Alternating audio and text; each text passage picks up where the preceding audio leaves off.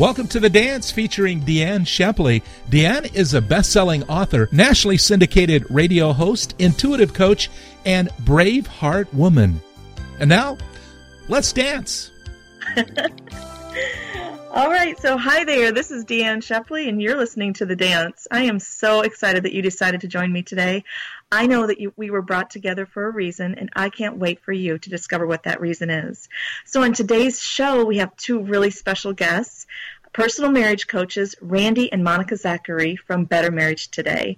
Randy and Monica have a passion for marriages that fueled them back from the brink of divorce. And after 10 years in Christian radio and church youth ministry, Monica filed for divorce. They were hopeless, but now they have the marriage of their dreams and travel the nation sharing their story, including appearances on the Dr. Oz Show and the Oprah Network. Welcome, Randy and Monica. Well, good morning, DeAnn. So great to be here with you.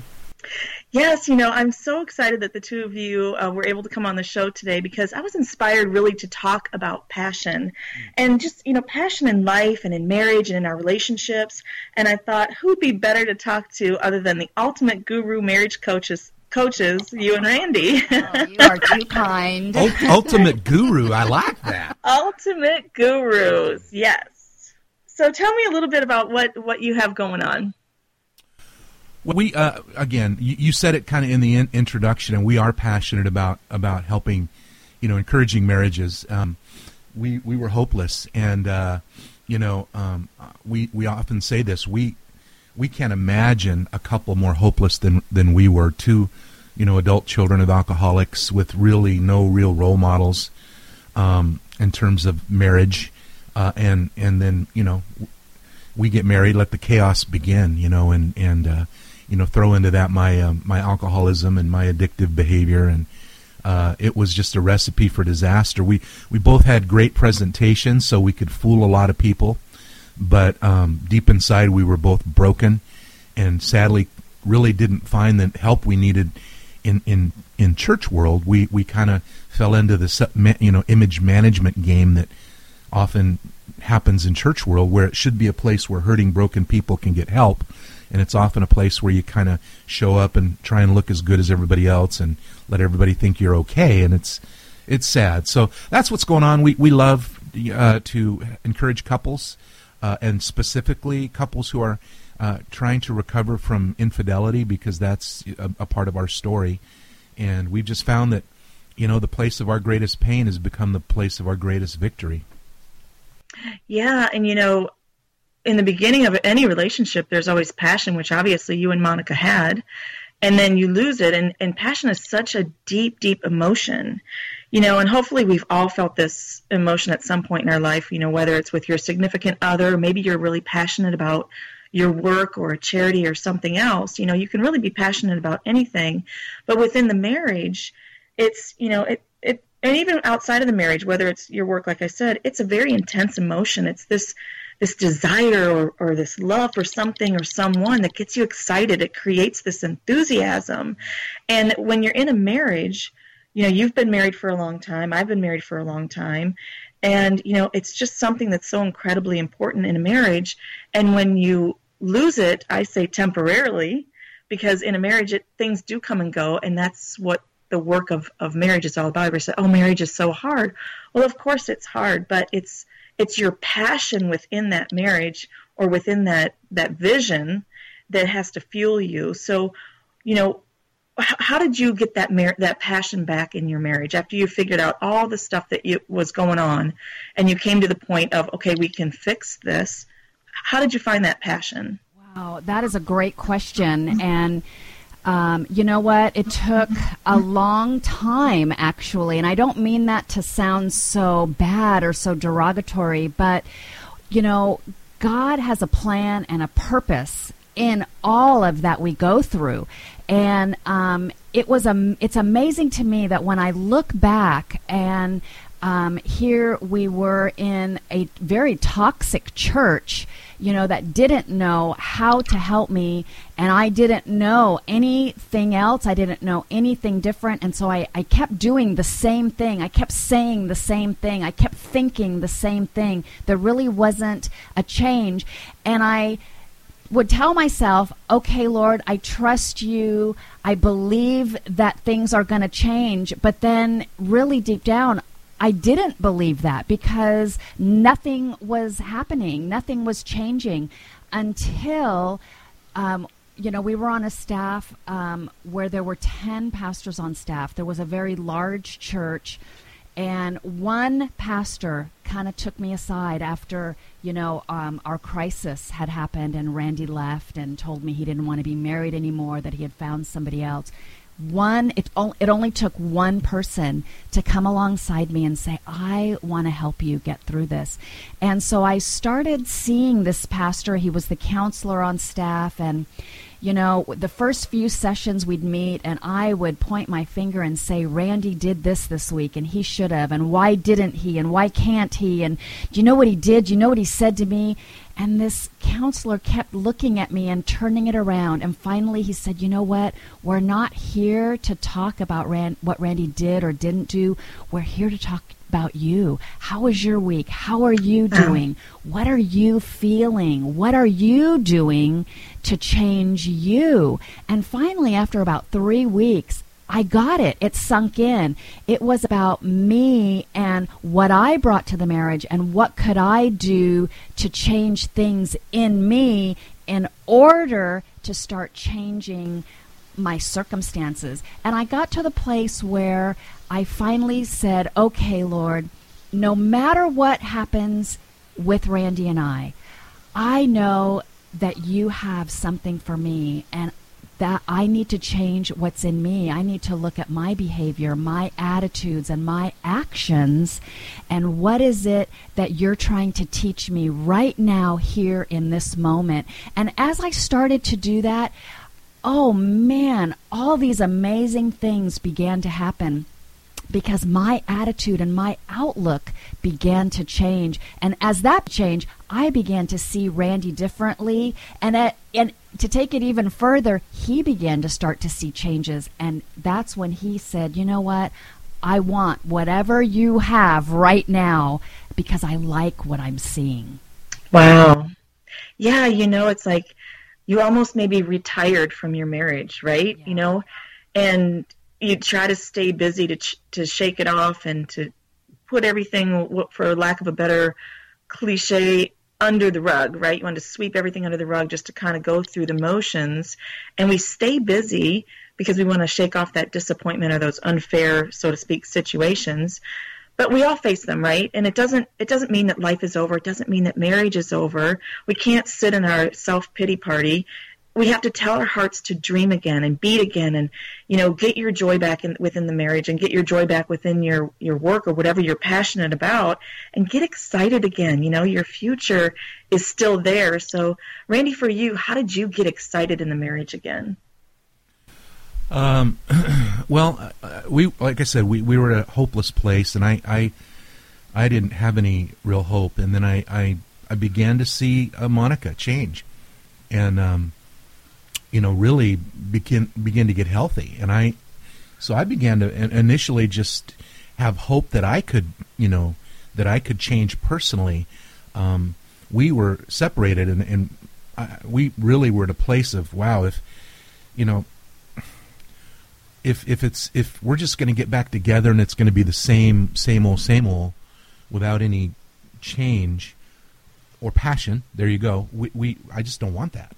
And so, when I saw her starting to change, I started having hope that, I could change and that I could, have some of these broken places, really blocks, if you will,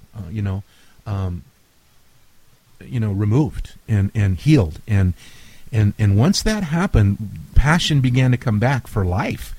I really began to trust and believe God again.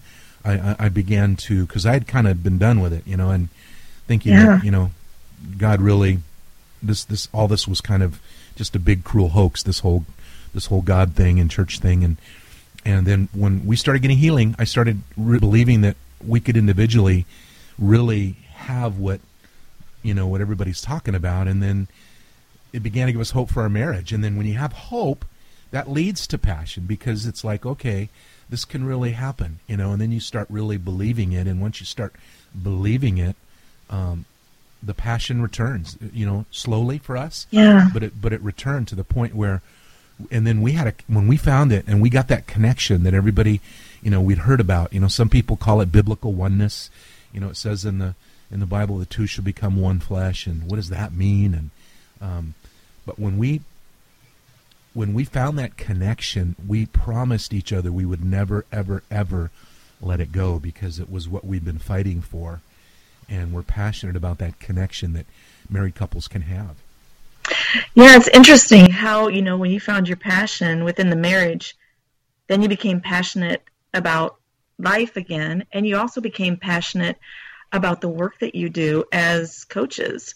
And, it's that enthusiasm. Again, I keep going back to the enthusiasm and the excitement. And, when you're passionate about something, it does create this enthusiasm within us. And I've noticed that, the people that are really enthusiastic or passionate, however they like to label themselves, I think they're both kind of intertwined. They tend to have greater results in life. They're not just mediocre people, because they have something within them that just comes out, and it's their energy of, this is what I want to do, and I just love this, and I'm excited about it.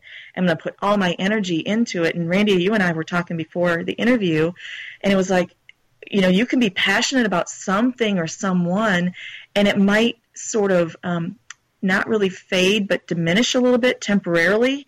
But it's about reminding yourself of what was it that I was passionate about? Why am I passionate about this? And not just marriage. It's about whatever you are, your life's purpose. Passion and purpose kind of go together. And what fuels me to remain within this state or this energy of passion? And you have to think positively and keep reminding yourself, what was it that I originally became so passionate about? What was it about Monica? What was it about my husband, Mike? Or what was it about the job that I'm doing, the coaching that I'm doing, that makes me so passionate, and how can I keep that alive? And I don't know that that's a question we can completely answer right now, but what are your thoughts on that? How do you keep that passion alive through this expanded lifetime that we have, because if you're passionate about something, it's not just a temporary passion, right? Right. And, passion and doing what you're called to do, when you're passionate about what you're called to do, it's contagious. And you start attracting people that want what you have. And that is what Randy and what we have found is that, when we get to go, share our story somewhere, or even here at home, and couples that are texting us or emailing us, and and us meeting with them and just helping them walk through whatever they are going through, whether it's just something that you need to tweak a little bit, or whether it's something major. They see the change, and it's contagious, and people are looking for that. They're wanting that, and that really has made it a lot of fun for us in giving back. And when you do start to give back, that is just there's just so many components, to all of this, and giving back, and the whole connection, thing is just huge. And we need other people in our life to help walk us through those hard times. And even when you're not in those hard times, we need other people to help encourage us, to speak into our life, to laugh with us, to cry with us. All of those things, we're not meant to walk this life alone and do it on our own. We're meant to have other people surround us and help us. Oh, absolutely. That's awesome. That's really awesome. Because when we use our energy to believe, we're using it to also fuel us. And like when you said someone will call and they need help in marriage, that was your fuel, right? That was something, when you get those phone calls, they fuel your passion, because you're like, oh, okay, I've really got to help these people. I mean, that's sort of the fuel for it. And, within the marriage, I think different things happen within our marriage, and it fuels us. And it could be something as small as, Randy coming home with a bouquet of flowers. That fuels that passion. Or saying something really sweet, kind of not unexpected. And those little things, they fuel our passion. It keeps that passion alive. And I think that when we get to the point of, saying, well, I'm not really sure I'm passionate about this anymore, that phone call will come, that little, swing in your ear will come, whatever it is, that fuel is always there, but we have to be open to receive it, and we have to see it, and we have to always remember what we really became passionate, or why we originally became passionate, what inside of us. It's that purpose inside of us that makes us passionate. So, I always say, I'm just not going to let the people that are living in mediocrity kind of crush what I'm passionate about. I'm passionate about my marriage. I'm passionate about my coaching. I'm passionate about children that I serve and all the charities that I work with. And I just keep that energy, that level of energy, and that positive attitude, and think of all the good things to keep me fueled. Because when you put your faith in your fears, that's when you allow the fear to come alive in your life and in your heart. And it's really what you said, Monica. When you're not listening to God, and you're not by God and all of the things that they surround us with, that can tend to collapse and live into a mediocre life. How do you feel about that, Randy? I absolutely feel like that happens, and I think I was sharing with you earlier, that's sort of historically my cycle. I'm full speed ahead or kind of flatlining. I'm super passionate, and I am about a lot of things, and I think sometimes with the ADD that can get me in trouble because I want to do everything. I want to do it like today. And I get just really, really excited about lots of things. And it's been a journey for me of, learning to kind of, frankly, pare down those things and say, okay, I'm passionate about a lot of things, but what is my purpose? And I think that becomes kind of the conversation. People say, your passion leads you to your purpose. And I think that's true, but then if you're passionate about a lot of things, now you got multiple purposes, not enough time in the day, and then you get frustrated and all that. So I think it's having God's help, folks like you with your coach, define really what your your tribe is. Who is that group of people on this planet you were brought here to really serve and serve well? And then throw yourself into that tribe, and frankly let some of the other tribes go. Yeah. So this has been a great conversation. I know our time is up for today. I'd love to have you both back on the show. It's always such a great pleasure to talk to you and to get your great wise input in everything that we do here on Pono Radio and on the shows that we do. So thank you so much for coming today. Absolutely. Loved being here. We'll leave you with that today here on Dance at PonoRadio.org. Thank you so much for joining us. Until next time, bye for now. Mwah. Thank you for joining us for The Dance with DeAnn Shepley. DeAnn is a best-selling author, nationally syndicated radio host, intuitive coach, and Braveheart woman. To contact DeAnn, go to DeAnnShepley.com. That's DeAnn, SCHEPPELE.com.